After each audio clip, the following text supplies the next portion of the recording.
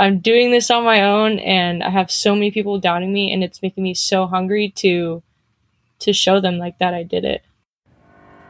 You're listening to Femcanic Garage, the podcast that features women in the automotive and motorsports industries. A community that elevates, empowers, and evolves by smashing stereotypes and breaking down barriers for women. I'm your host, Jamie Blosman.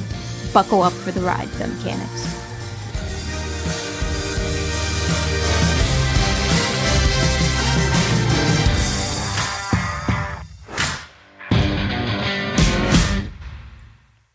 Calling all women who love their ride. I would like to introduce you to a one-of-a-kind women's motorfest. You will not want to miss this sisterhood celebration of women-owned whips. Cars, trucks, motorcycles, ATVs. If it has a motor, it belongs. Ladies, this is our motorfest.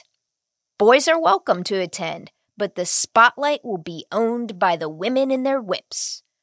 Check out all the details by visiting womensmotorfest.com. Courtney Casal is in the driver's seat today.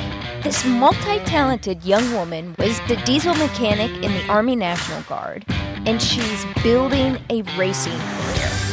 As if that isn't enough, Courtney is also in college majoring in marine biology, studying the anatomy and behavior of sharks. Now let's sit back and enjoy the ride. Hello, Femcanics. This is Jamie B coming to you, and I have Courtney Casal in the driver's seat today. How are you doing today, Courtney? I'm doing good. How are you, Jamie? I am doing well. Thanks for accepting my invitation onto the show and being willing to share your story and your journey with our Femcanic community. I appreciate it. I'm glad to be here.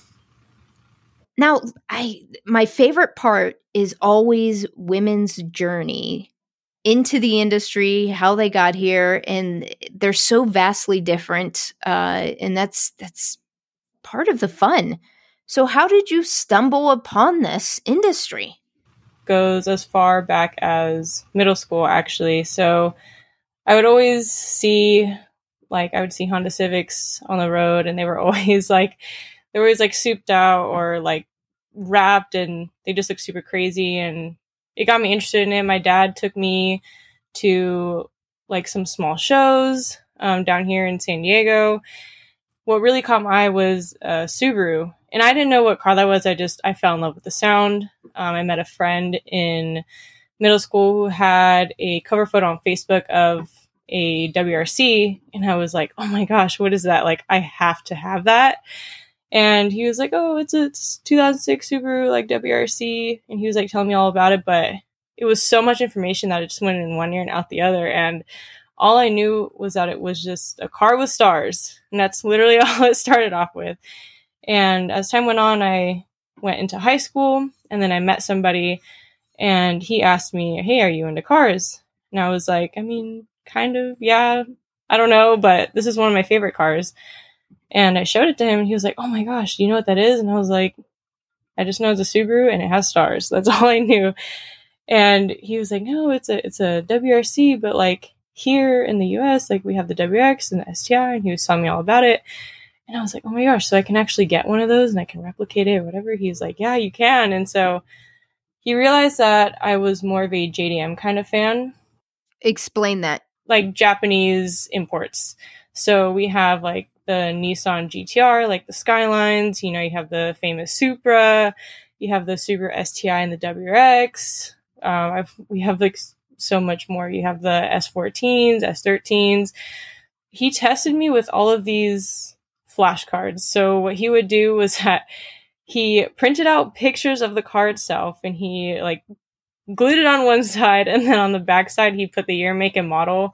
And then he tested me with those, and then once I got those down, then he was testing me with the engines and what the chassis. And so yes, I'm glad that I know all these cars, but I really want to just focus on the Subaru because I was so obsessed with it. And I would everywhere we went, and when my parents took me out and there was a Subaru on the road, I'd be like, oh, it's Subi. And then I would always do it so loud that it would freak him out that they were going to get in an accident. And I was like, no, I'm so excited. And that's just where it started. And then we parted ways, but I still kept on going and I didn't stop.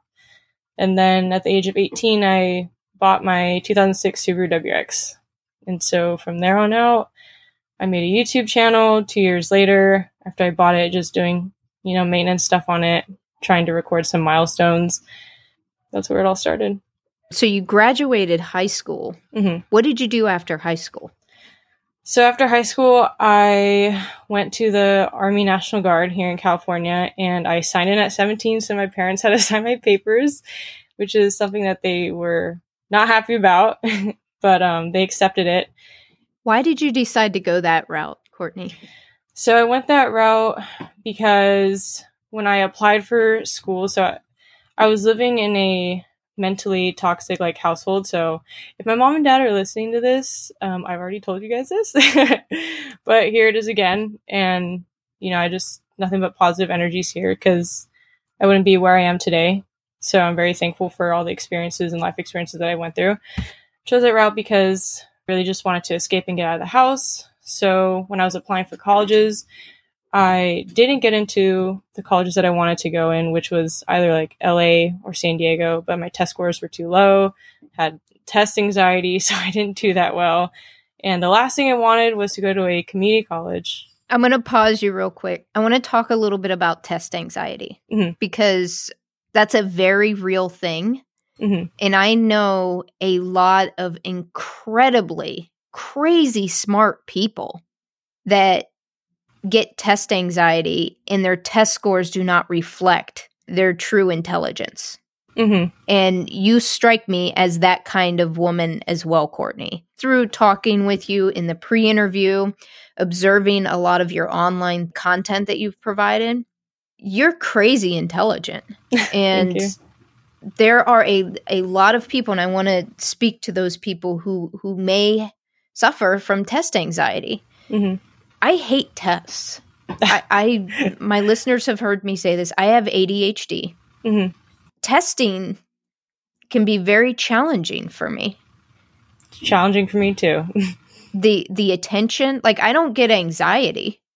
My challenge is particularly growing up when there would be verbal tests. So when you think of like spelling tests and stuff like that growing up, where I get it has to be verbal because obviously you can't do a spelling test and read the book, right?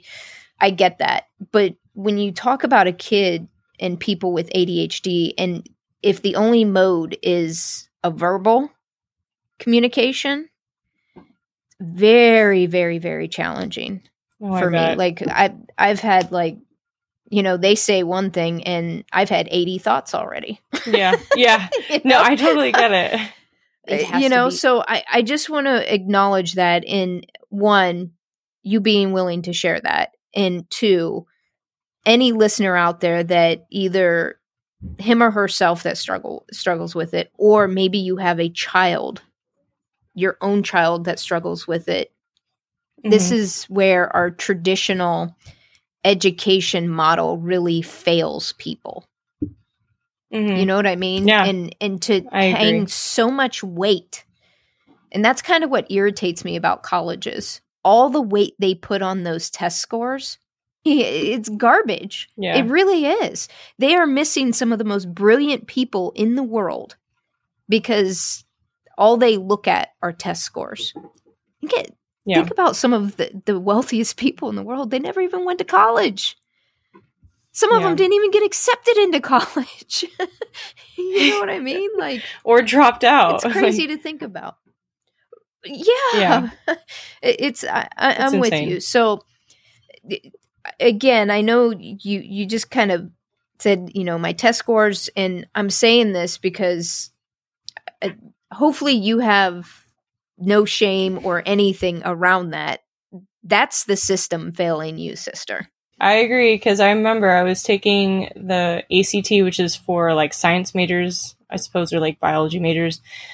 So I had to take it, and I had to sign up for the writing portion of it. And I remember we had 30 minutes to write something about the prompt, and I was so embarrassed that I broke down in the middle of the test because I had no idea what to write. And it was making my anxiety rise even more, that the people around me, I was just listening to the scribbles of their pencil. Like I was more concentrated on that than I was concentrated on myself and in the prompt and what I was going to write. And by the time I turned it in, I only had 3 sentences. And I think I walked out with the score of like 13 something, which is, I don't know, it was low, but I didn't let that stop me from obviously what I wanted to do. It did suck at the time because I was young and I knew I was smart, but having like timed exams, timed tests, and all that stuff is so difficult because when you're out in the field, there's some things that you do have to memorize and there are things that are going to stick to you, which I totally understand. Those are like a must have that you need to always carry with you. And you're not going to have a notebook. So you can't always rely on that.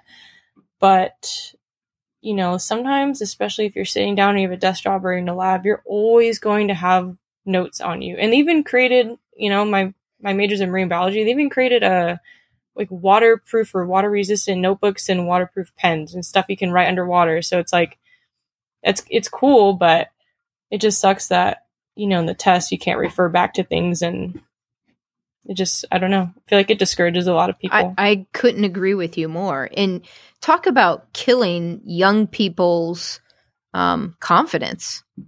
Like it just leaves me scratching my head around a lot of that. You didn't get into the schools that you wanted to get into because of the ridiculous nature of our education system, right? Yeah. You said you decided to go into the Army Reserves and your folks had to sign off on that. I reached out to all the branches. The only one that got back to me was, I think, the Air Force and the Army, but the Air Force kept flaking out on me, and that just reflected a lot of professionalism. And I said, you know what, that's not cool to do that for someone that's willing to join. I've always been interested in the armed forces. When I was in middle school, I wanted to be a pilot, and I didn't like roller coasters. So I was like, you know what, I'm not going to be a pilot. I'd rather be something else. Went to the Army because they actually promised me a job that I wanted, compared to the other branches that were like, hey, you got to pick 10 of these jobs. You might not get them, but you'll be lucky if you do. But I don't want to be stuck with a job that was going to be, that I didn't like for the rest of my life in the service. All I wanted to be was a diesel mechanic so I can use that knowledge and expand off of it and learn on my car. Like, I know they're 2 different platforms because obviously if you're a mechanic in the military, the vehicles over there are diesel compared to here, or like your typical regular car. But when I look at the engine bay, it's not so foreign to me anymore. Mm-hmm. I know what the tools are, and I know how to use them. I know how to do like combinations of other tools. Like, even if they're not tools that are related to like cars and stuff, I can be creative and use different types of tools. And I've learned so much just being a diesel mechanic. And people who say that, oh, you're in the National Guard and you only work 2 days of the entire month, it's a total lie. And I get told that a lot. So I honestly don't even tell a lot of people that I'm in the Army National Guard because I get judged so much for it. In the reality, I get activated and called up all the time because here in California, we do have fires. I always get called up once or twice a year for those. I went to DC, and I've also done like civil disturbance when BLM was around. So I've done so much, and I always get pulled in so many different directions, whether it's activations or I have to go to a course, or, hey, I have to attend drill for 2.5 weeks, or I get pulled in all different kinds of directions, and people underestimate the National Guard. So, and I'm really thankful that I actually do my job there. So I'm very thankful for that. Are you still participating in that? I'm in right now, and I've been a part of the National Guard for 5.5 years, and I will be getting out May of 2022 to finish my 6-year contract. And then I'll be officially out, and that's when I'll be focusing on my racing career and getting my degree. So I'm very excited, and I've learned so many things in the military. It's one thing that I'm very grateful for is that I am walking out as an independent leader. And that's something that I'm very excited about, because before I was a follower and I had no idea what to do. I was always following other people and following what they had to say. And now I can be my own person and lead other people too. I want to talk a little bit about well, I affectionately refer to as kind of like my guest stalking.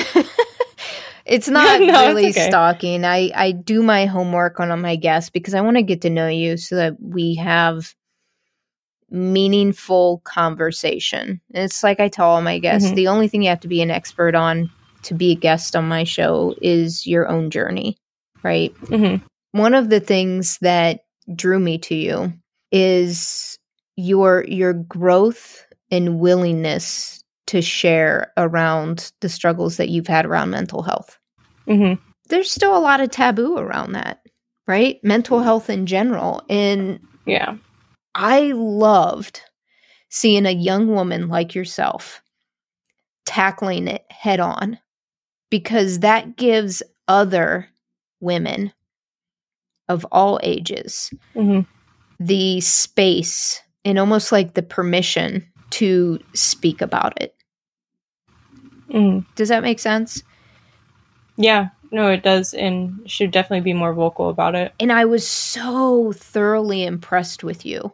Initially, what drew me to you is, okay, checkbox, automotive, right? Mechanic, automotive, okay. There's a common thread with Femcanic Garage. But what made me decide to go ahead and reach out to you is some of the stories and your candor you have had around that topic. And I was just so impressed by you. Is it okay if we spend just spend a little bit of time on that? Yeah, and I'm so open about it, and I've talked about it so much, and I've wanted to talk about it a lot before coming on the show. So it's been a few years since I've been through it, but I'm comfortable enough to share it because it's so important. And I've had people tell me so many things about depression, saying that, well, you chose to be depressed and you chose to be this way and you chose to act this way too and admit these feelings to the world. And it's not like that. Like, depression is not even a choice, and it's sad that people say that, and it hurts. And I know it hurts people out there who have depression, and then they get said that to them, and that's why they're so quiet. And it's actually super normal to be depressed. If you're normal, put that in quotes, happy all the time, that's not considered normal. Yeah, it's not normal. Yeah. And I was told that by my counselor, and I was like mind blown. Yeah. I'm not the only one out there. Well, that's the other thing. Going and get counseling and, having a therapist. I've religiously for over a year toggle between weekly and every 2 weeks meet with a therapist. For sure. It's a good idea. My life is not perfect by any stretch. Whose life is? But why do we wait for things to get, terrible to try to dig out of before we go? And some of it's cost. I understand there's a lot of different things. And some of it's about finding the right match. You know what I mean? Sometimes it's just about finding the right therapist for yourself. I totally relate. And sometimes, and like you said before, if it's too costly to have a therapist or the whole health insurance type of thing, and you have to reach out to maybe like a family member or a friend, acquaintance, somebody like that, it's hard. And there's been times where, I felt down or, have feelings of like depression, and I know I'm not falling back into it, but there's been times where I've felt sad and down or maybe upset. And I just think it's so weird how when I try to emit my feelings to somebody about, how I feel, like whether it's like super sad or upset about something, they don't really say much. And like, no offense to, my friends who are listening to this, it's just, and they know that they know that I feel that way, but it's just so interesting how it's not, people don't talk about it like that. It's just a pat on the back and say, oh, you're going to be fine. Or, oh, like tomorrow's a new day, or Monday is a new week. It's like, it's not like that. Like, don't pat me on the back and tell me everything's going to be okay, because it's not. And right now, like, it's not okay. So don't pat me on the back and just get over it and then go talk about something else. And it agitates me because people who have gone through depression or going through depression, like, they don't want to hear that. they don't want to hear that, and it makes everything so much more worse. But I wish there was more, there were more genuine people out there that would actually sit down and take the time to just breathe and talk to you. Hey, I've noticed that you've been feeling this way and you told me this, let's talk about it. But it's always just a quick pat on the back. Okay, you're good to go. You can walk it off now. So it's just, I find that very interesting, and I've ran into that a lot lately. So I'm going to totally pick your brain on this. Go ahead. And the reason why is, one, I don't have permission to say who, but there is someone in my life that suffers from depression as well. And, my ADHD is not an excuse, and I'm not making an excuse. The feedback that I have received, Courtney, is what you just described your friends doing to you. I know I have done to this person on multiple occasions. Listening to you say it, and even listening to her say it to me, I logically understand the words you're saying. Does that make sense? And yeah, I don't want to be that person. And I am the person that sits there in silence and doesn't respond. But I also don't want to be that person either, because at my core, that's not who I am. At my core, I'm a loving, deeply caring person. But yet in those situations, these situations that you're talking about right now, I often do exactly what you just described your friends doing. As I was listening to you share this, and it's something that I've been exploring as well, because with this person, I want to improve my relationship with them, because when you love and care about someone, that's what you do. My knee-jerk reaction, and part of it's ADHD, where it's okay, listen a little bit, and then literally it's the squirrel mind going off and wandering. It's bring it in, and that's part of it. And some of it is, if I'm being honest, my own discomfort around two things. And I'm sharing this with you because I'm hoping you can coach me, and I want to get your perspective. All right. One is the discomfort of, hey, I'm having a good day, and I'm feeling good, and I don't want to feel in a negative space. You know what I mean? It's almost selfishly, I don't want to be in that place with you because I was having a great day. Yeah. You know what I mean? Woo, let's party. I understand. Right? But that doesn't make it okay either.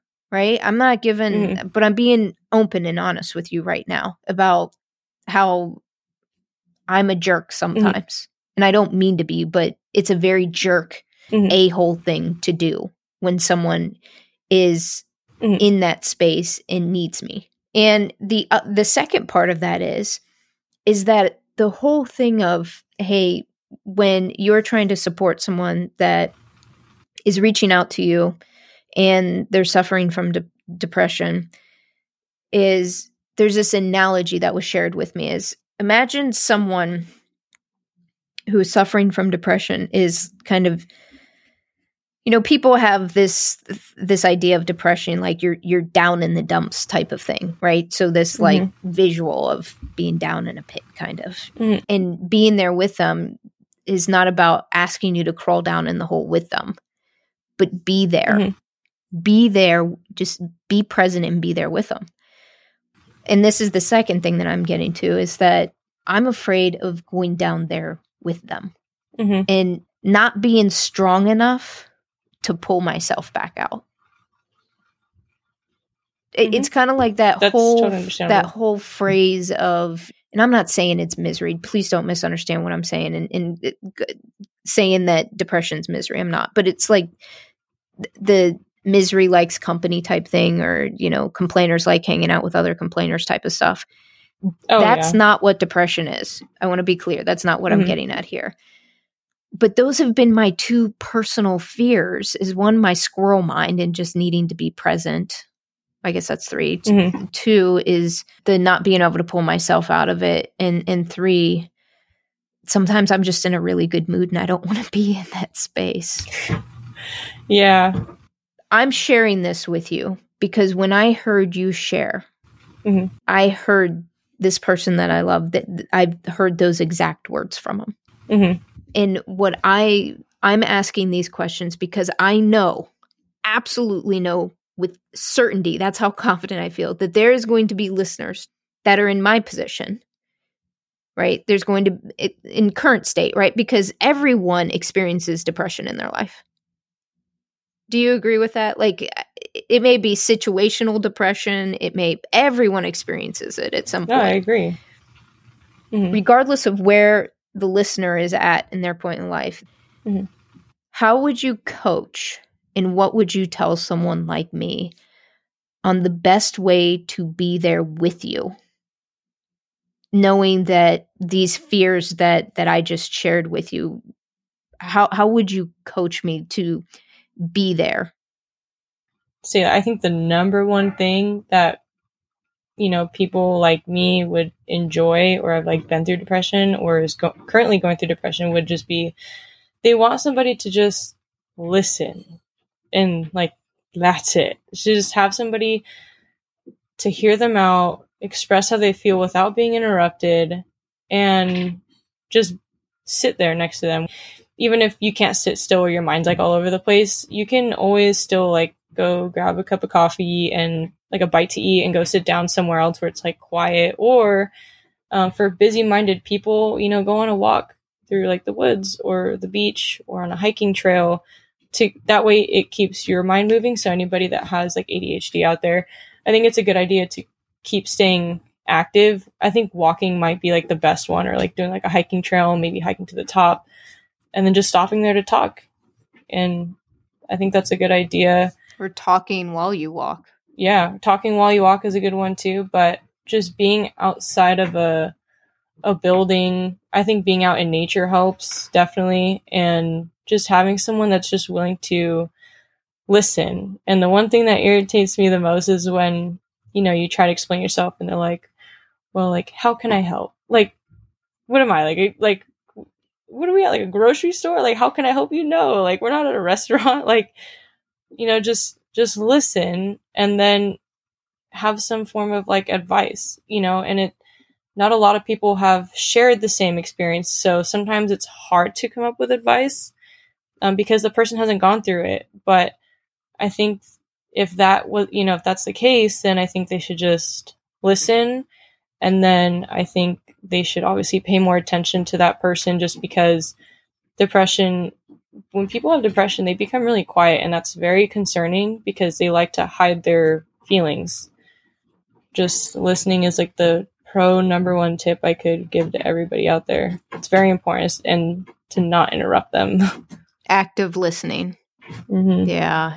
Being able to acknowledge. Yeah. And I think finding the positive in the negative is a very good one, that if the person hasn't gone through that certain thing that the other person's going through, they don't have experience in it, then I think, what they should do is find the positive in the negative. Like, yeah, you're going through this now, but you're going to get here and then whatever. Or you can do something like you start off with something positive and then you say the negative and then you end with a positive. It's another good way to do it too. And just motivating them, spending more time with them, getting outdoors, doing more activities, doing like check-ins with them is very important. So maybe every night, every other night, once a week, whatever the case may be. Checking in means a lot to people. And what does checking in mean to you? It's different for everyone, but... Yeah. So like checking in emotionally is like, hey, what have you done today? How have you been feeling? Have you been sleeping too much? Because people who have depression sleep a lot. And, you want to make sure that, they get their 8 hours of sleep and take a nap, whatever. But you want to make sure that they're constantly moving and getting out of the house, not sitting there all day, making sure that they're eating and making sure that their situation is manageable, stress wise. So whatever they're going through, it's not just a constant like roller coaster going downhill, but checking in emotionally is a good thing, and asking them, hey, do you want to hang out? You want to go grab something or find something therapeutic to do? Or doing something that you guys have never done before and introducing that to them too. One thing that I'll call myself out on here, when I was finally properly educated around mental health, I didn't realize how much judgment I had around it. In mental health, the judgment is the worst from the closest friends and family. Yeah, I know. I think that's what is most hurtful.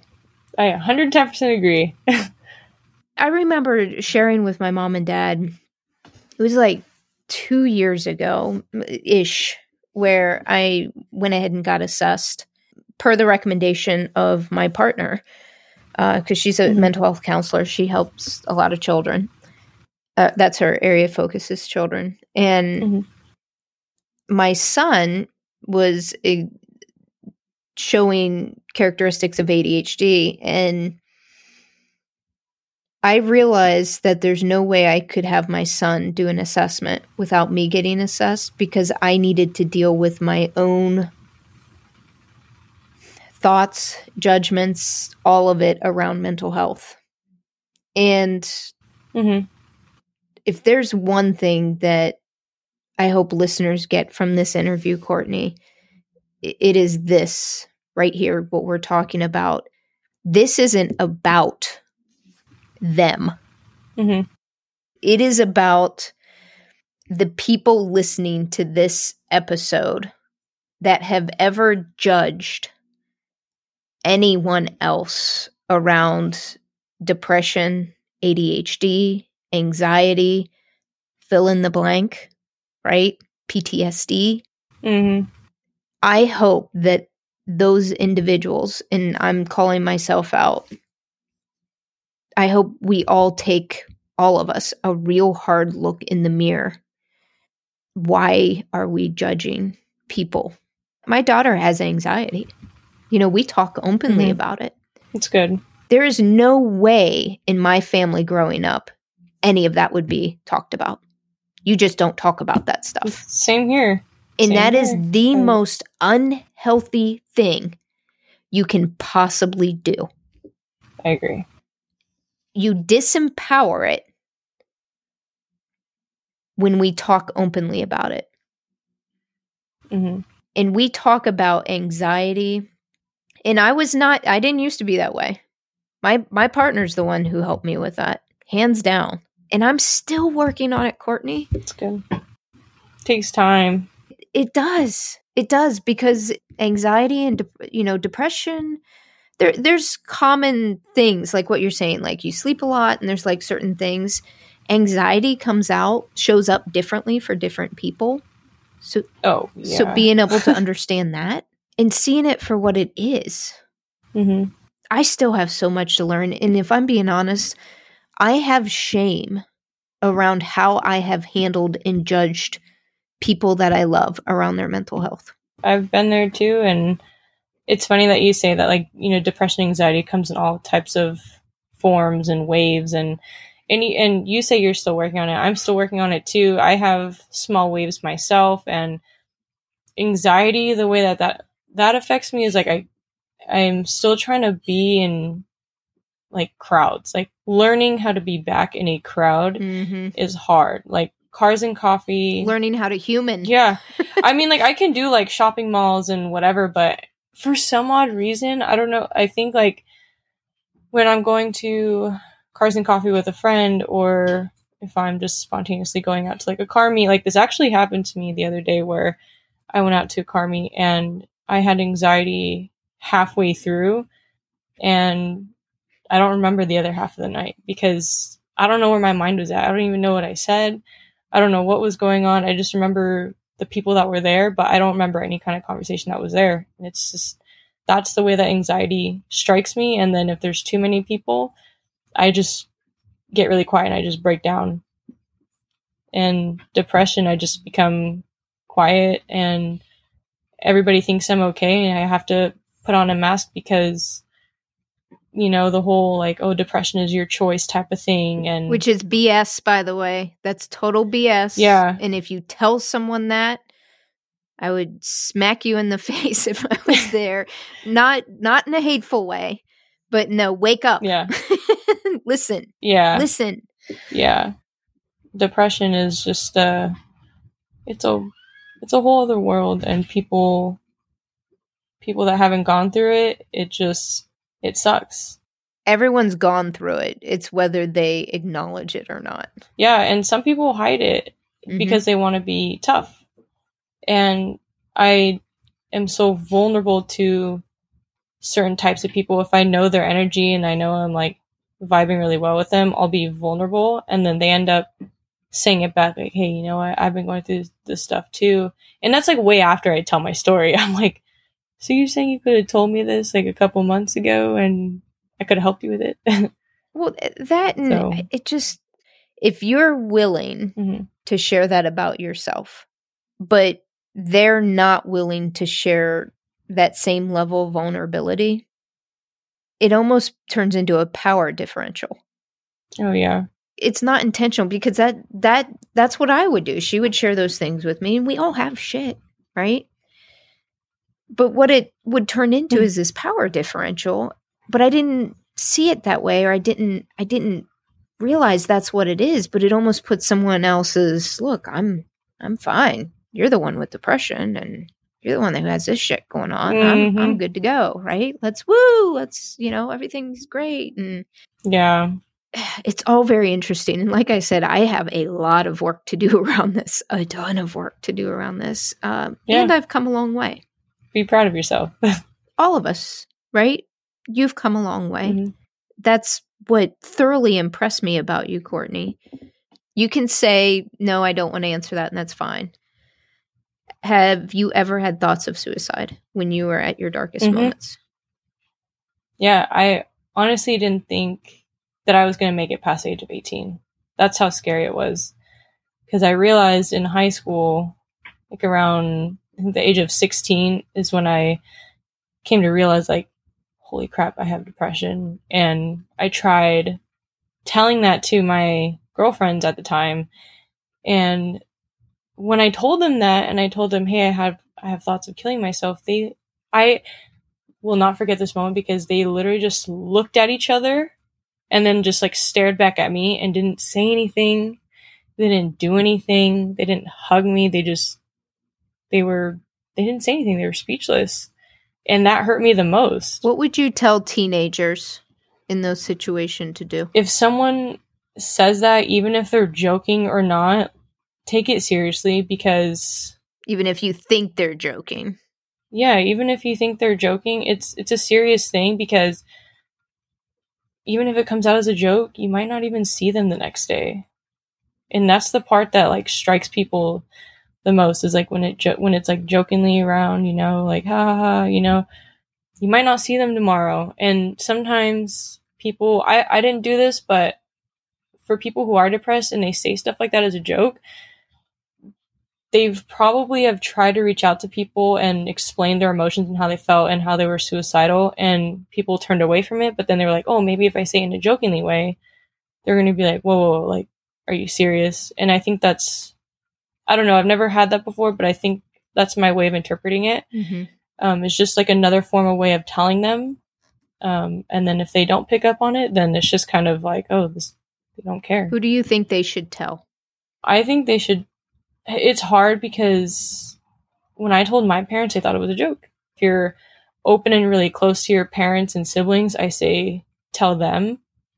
If they're not open and close to you, then I would tell your next relative or cousin, someone that cares about you. And then if not, you know, there's always a suicide hotline that's open 24 hours. You know, one thing I would strongly recommend too, a lot of schools have counselors. I had one.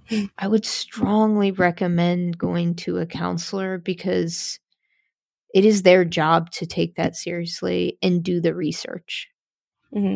I had that too. So I was always that kid that was getting pulled out of class when I was a senior in high school. So I was one of those kids that was getting pulled out, and I found a counselor that was willing to work with me, and She ran a bunch of assessments, and also like a really good person to tell too is a teacher. Yeah.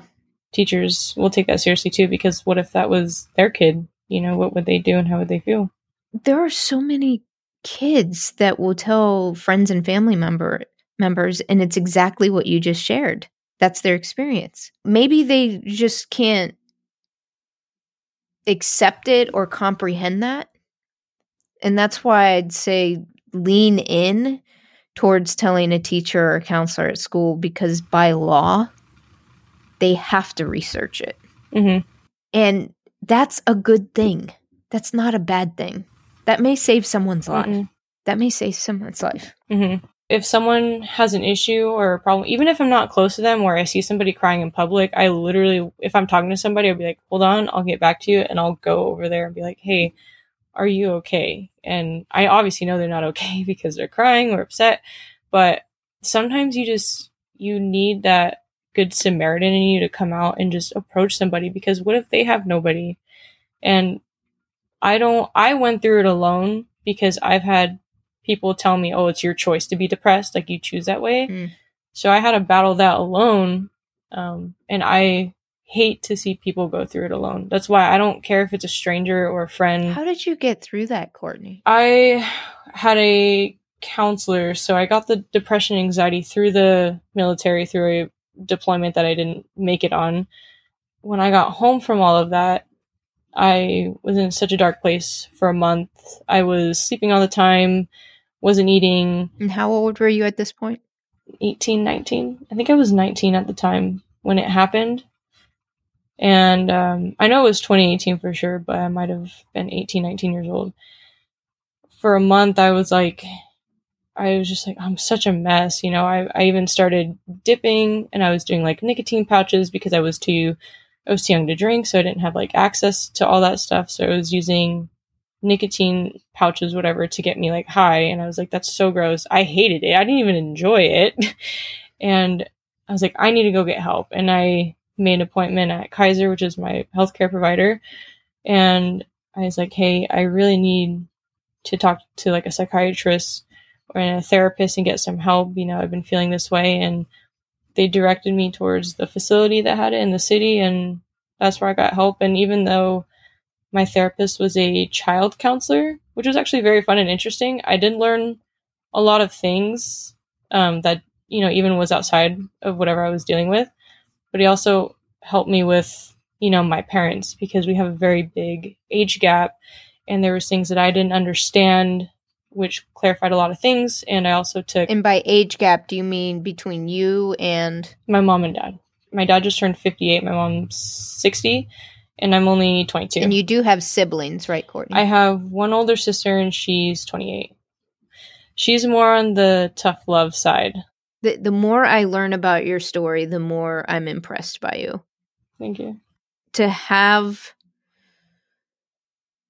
that in you, even while going through that, to take yourself. It's hard. And say, I need help. When I say there's grown-ass people, I mean, when you talk about, you were how old? 19 at the time? Mm-hmm. That's still... Made it past 18. That's still a kid, right? I mean, that's still young. And there's grown-ass adults who don't have it in them to take themselves to get help. Yeah, I wish... One that got me motivated to get out of it was, I'm tired of feeling this way. I'm tired of always living through these memories every single day. I'm tired of dreaming about this. I'm tired of living through every day and carrying it on my shoulder and in my back. And it was just like, I was always hunched over, and I just felt so dark about everything. And I felt like I was the only person in the world, and everybody else was happy-go-lucky and nobody cared. What age were you when you went and bought your Subi? I was 18. So it kind of coincides with you making that decision, like, it's time for me to make a change here. I didn't want to live like that for the rest of my life, and I didn't want to attract all this negative energy and the negative people. I didn't want to be sitting in the same hole with all these people that felt the same way. And I just like, I need to get out of it. I need to be happy. I need to do something. And then that's also where Rex and CJ came from, which is the Instagram page. So Which you have quite a following on there. Yeah. I think I saw last you have over 50,000 followers. I wasn't expecting it to blow up. Honestly, I was just another girl with a car, and I was passionate about it, and I wanted to build it just to have power. And then I found out that I was more passionate about things, and I eat, sleep, and breathe cars every day now. And it's motivating me to become a driver. It almost sounds like it kind of saved you in a way. It did. And that's why I would never, ever, ever get rid of it, is because it means so much to me. And even if I were to total it for some odd reason, I would still have it sit there in my yard. I don't care. Or a piece of it. Yeah. So it means so much to me. I wouldn't even get rid of it. But that's where the page came from. And if people are listening to this and they're following me, or if they're new followers and you go through my pictures and videos and stuff, all of them are motivational quotes that I've gotten off of like Pinterest, but some of them I have made up, but a lot of them I do find, because there are a lot of quotes out there that just pinpoint to the way that I feel. And I can't put my feelings in words sometimes, but some of the quotes that I find are like spot on. And it's usually the way that I feel either that day or during the week, or even something where I'm like, oh my gosh, people need to hear this. And so I was just posting these motivational quotes. Including yourself. Yeah, and it keeps me in check too. Is that funny how you do that? Like the crap that I post sometimes, I post it, yes, to share, but it's really what I needed to hear. Yeah. And sometimes you find stuff like that, and you find quotes and you save them for yourself and you look back on it.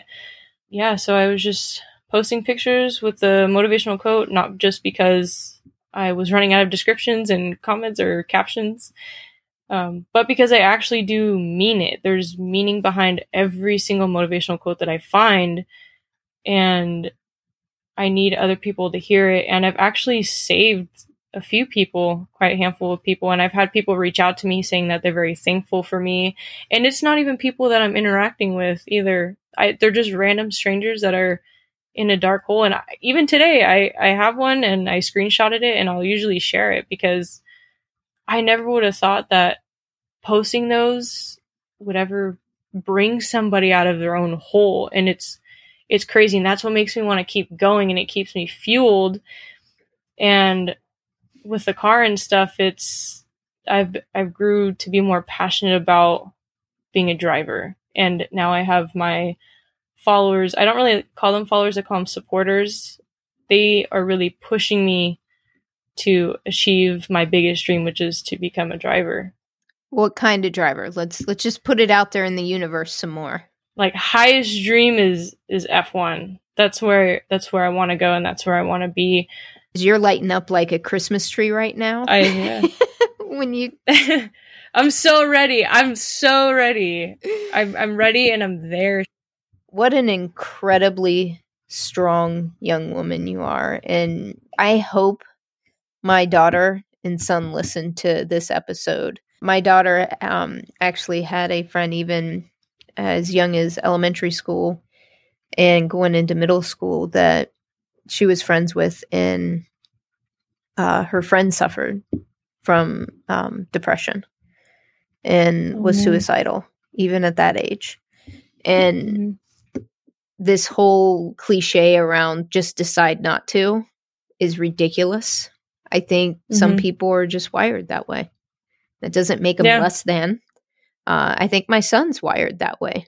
I'm a pretty positive person, and even from a very young age, just his self-talk, quite honestly, would concern me. Like when he was 5 and 6 years old, like stuff he would say, it would like break my heart. Like, I don't even understand where this is coming from, buddy. Like, you're not hearing me say it, but it broke my heart. I think some people, for whatever reason, they may have tendencies that way. And the best thing that we can do as family members, partners, friends is show up for them and not judge them for it. Keep showing up. Which this seems like a perfect time to launch into the red line round, because I'm curious how you're going to answer some of these questions. I'm pretty excited to see what your responses are. All right. And what the red line round is just 5 rapid fire questions. There's no right or wrong answer to it. Whatever pops into your head's the right answer. You ready? Oh my goodness. Okay. Oh my God. Did the test anxiety kick in? I'm thinking about all these questions like name a color and you're like red, or it's like name this and you're like banana. Like I don't, it's like one of those like, you have to like answer them so quick. I'm like banana, red. It's just, that's funny. Banana, red. I don't know. Yeah. What's the first thing that comes to your head? Go pizza. I don't know. So I think about like rapid fire. I'm like, okay, I'm ready. Oh, that's awesome. So, are you ready? I'm ready. I don't know what's going to come out of my mouth, but... well, trust me, you're going to answer them perfectly because, like I said, everything is all about just being an expert on yourself. So you're good to go. Is it timed? No, it is not timed. It is definitely not timed. That's a bunch of BS right there. So it's redlined. Take the timer out. Alrighty. So, who or what has been your inspiration throughout your journey in the industry so far? Well, first one, Peter and Oliver Solberg. That's what my car is based off of. So those are my number one. Where do you go or what resources do you use when you want to learn something new or you feel stuck or you get stuck on a job? YouTube. Yeah. 110%. You're part of that community. You actually produce YouTube content that other people go and watch now. What excites you most about what you do and what you're going to be doing? Adrenaline. The adrenaline. Adrenaline. Yeah. Are you adrenaline junkie? I'm an adrenaline junkie. And what's the craziest thing you've ever done? When I was a kid, because I have a bunch of like road burns from like tossing myself down the hill because I live on a hill. And I would toss myself down like jumpies when you would have, the ones that you can slide off of. Instead of sliding, I would just toss myself off of them. And my uncle who's a stuntman was like, you should, you're going to grow up to be a good stunt woman. And I was like, oh my gosh, like I want to do it. That's what I thought I was going to be when I was younger. Cause I was doing all these things. I didn't care about scars. I didn't care about bleeding. I didn't have any broken a bone, and I should probably knock on wood for that one. But the adrenaline and competition. I'm a very competitive person. What is a personal habit or practice that has helped you significantly in the industry when you feel stuck or discouraged? A personal habit or practice? I know going for a drive is always like my number one, and the beach is like right there. It's always good to just drive by the beach or bring my car to the beach and just sit there and just like get away from everything, get away from the shop, get away from the tools, and just think for a moment, and then, treat myself for like a nice coffee and just sit down and think.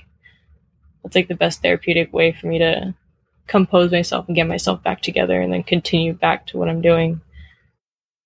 Step away for a little bit. I like it. Yeah, sometimes you can't be in the same area for so long and you get so annoyed. I literally have blood, sweat, and tears in my engine bay. I've literally cried in my engine bay. So embarrassing. Oh, that's awesome. And finally, what is your parting advice to other femcanics finding their way in the skilled trades in motorsports industry? Don't give up, and don't think that racing is all about money, because it's not. And I remember that's something that I told you in the pre-interview that we had, is when I first went out to the track, I said, hey, how do you get here? And the guy just showed his hands and, put them together. He said, money. And I said, oh, I'm never going to get there. And he left me so discouraged. But we know somebody, Jesse, who's a NASCAR driver, and he was born and raised, I don't know what part, but he was born and raised in Africa, and his family sent him here. And I'm sharing like a very generalized story of his, but his parents wanted him to make the last name like memorable and important and just so big, and to represent him and his family. And he came here with nothing. And, he tried getting a job, saved up enough money, bought his dream car, sold the dream car, got his racing license, and now he's racing in NASCAR. And it just goes to show that even if you're at the bottom with nothing and you're coming to the United States from another country, it's so possible. And he's also a Navy officer too, active duty in NASCAR. And it's possible. And me and Jesse were supposed to talk, but we just haven't been the right time. But he really did show me that you don't need to be rich to be racing. Be open and keep asking for help and reach out to people. And I'm so glad that you reached out to me, and I'm glad that I am able to be a part of this podcast, because this is honestly another big step and milestone for myself to get into the racing industry. I'm so happy to call you a friend and reach out to you for help, because you know a lot more than I do, and I'm just a beginner in this whole racing community. Right now, I know probably below minimum or bare minimum, but I know that learning is going to come a long way. You and I aren't that far off, my friend. Now, I know some people who know a whole lot that I can connect you with. Femcanic Garage, and when I interview these women, including yourself, so many of them thank me, just like you're doing now. I really need to be the one thanking you ladies, because one, Femcanic Garage platform doesn't exist without your story, because Femcanic Garage isn't my story. It's all of our stories. Does that make sense? I love that about this community. It's just a whole other part, and there's a difference between, your car community that you have like in your city and states and stuff, but it's a whole other, the racing world and the community there is so different. My heart will always be there for the car community and the people who are just starting.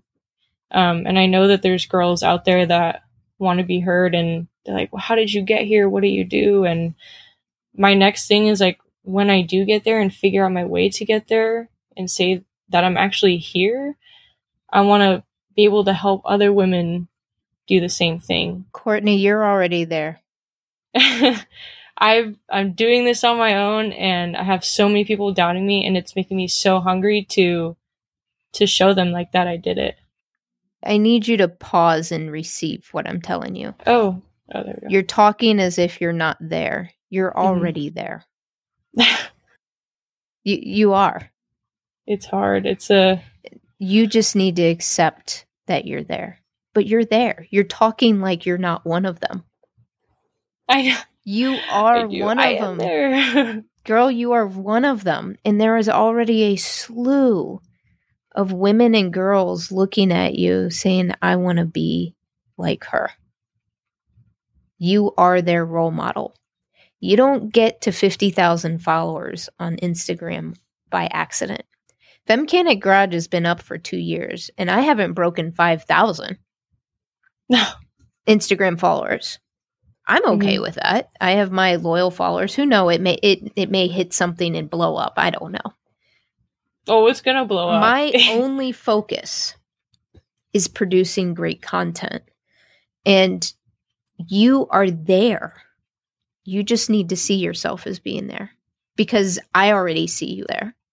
I don't know too many other people who have as many sponsors as you do. Thank you. It means a lot to me. You're there.